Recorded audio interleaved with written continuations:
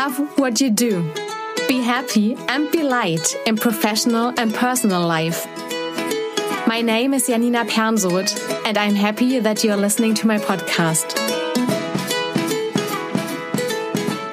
All about appearance. Don't we actually have to be perfect? Phew, quite often we think that we have to be something, and that others should not know everything about us. I thought about this for quite a while after I had dinner with a friend, and she confided something to me. Something that nobody was allowed to know. Something incriminating. At first she found it hard to talk about it, and then it did her good. And it did me good too. Not only did she trust me so much that she told me what's bothering her right now is something that affects her indirectly and that she can only influence indirectly. Instead, she has to find out how to deal with it. And funny enough, I know what she was talking about. It only affects me indirectly too. And that's why I don't necessarily talk about it with friends. So the conversation did us both good and inspired me to think about appearance. Why do we keep it up? What is so important about it? What are we afraid of? How real can we be? Others think about us what they want anyway. I am very open and honest now, and I would even talk about almost any topic on stage in front of an audience.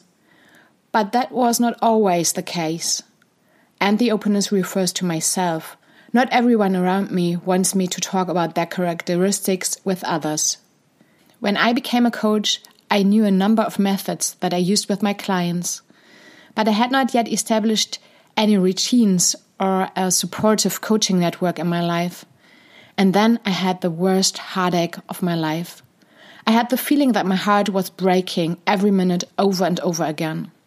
The worry about what happens if the perfect appearance is not maintained is often so great that some topics may not only be hushed up, they may even be so immense that lies are told so that the perfect is not ruined.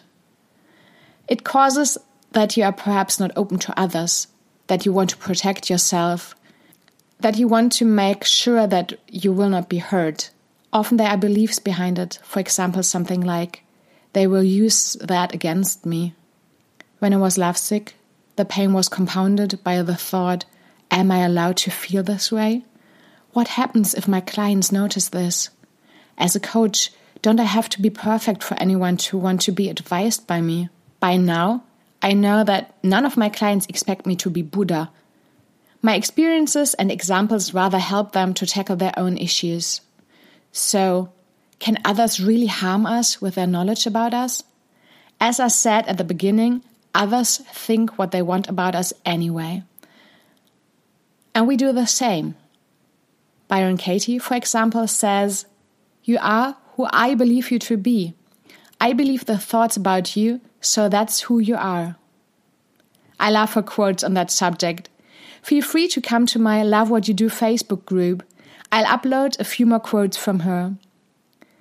What I noticed for me, while the others have their own images about me in their heads, I feel best when I am as much my true self as possible and just real and natural. I wish you a lot of fun being yourself. Be happy and be light. Love, Janina.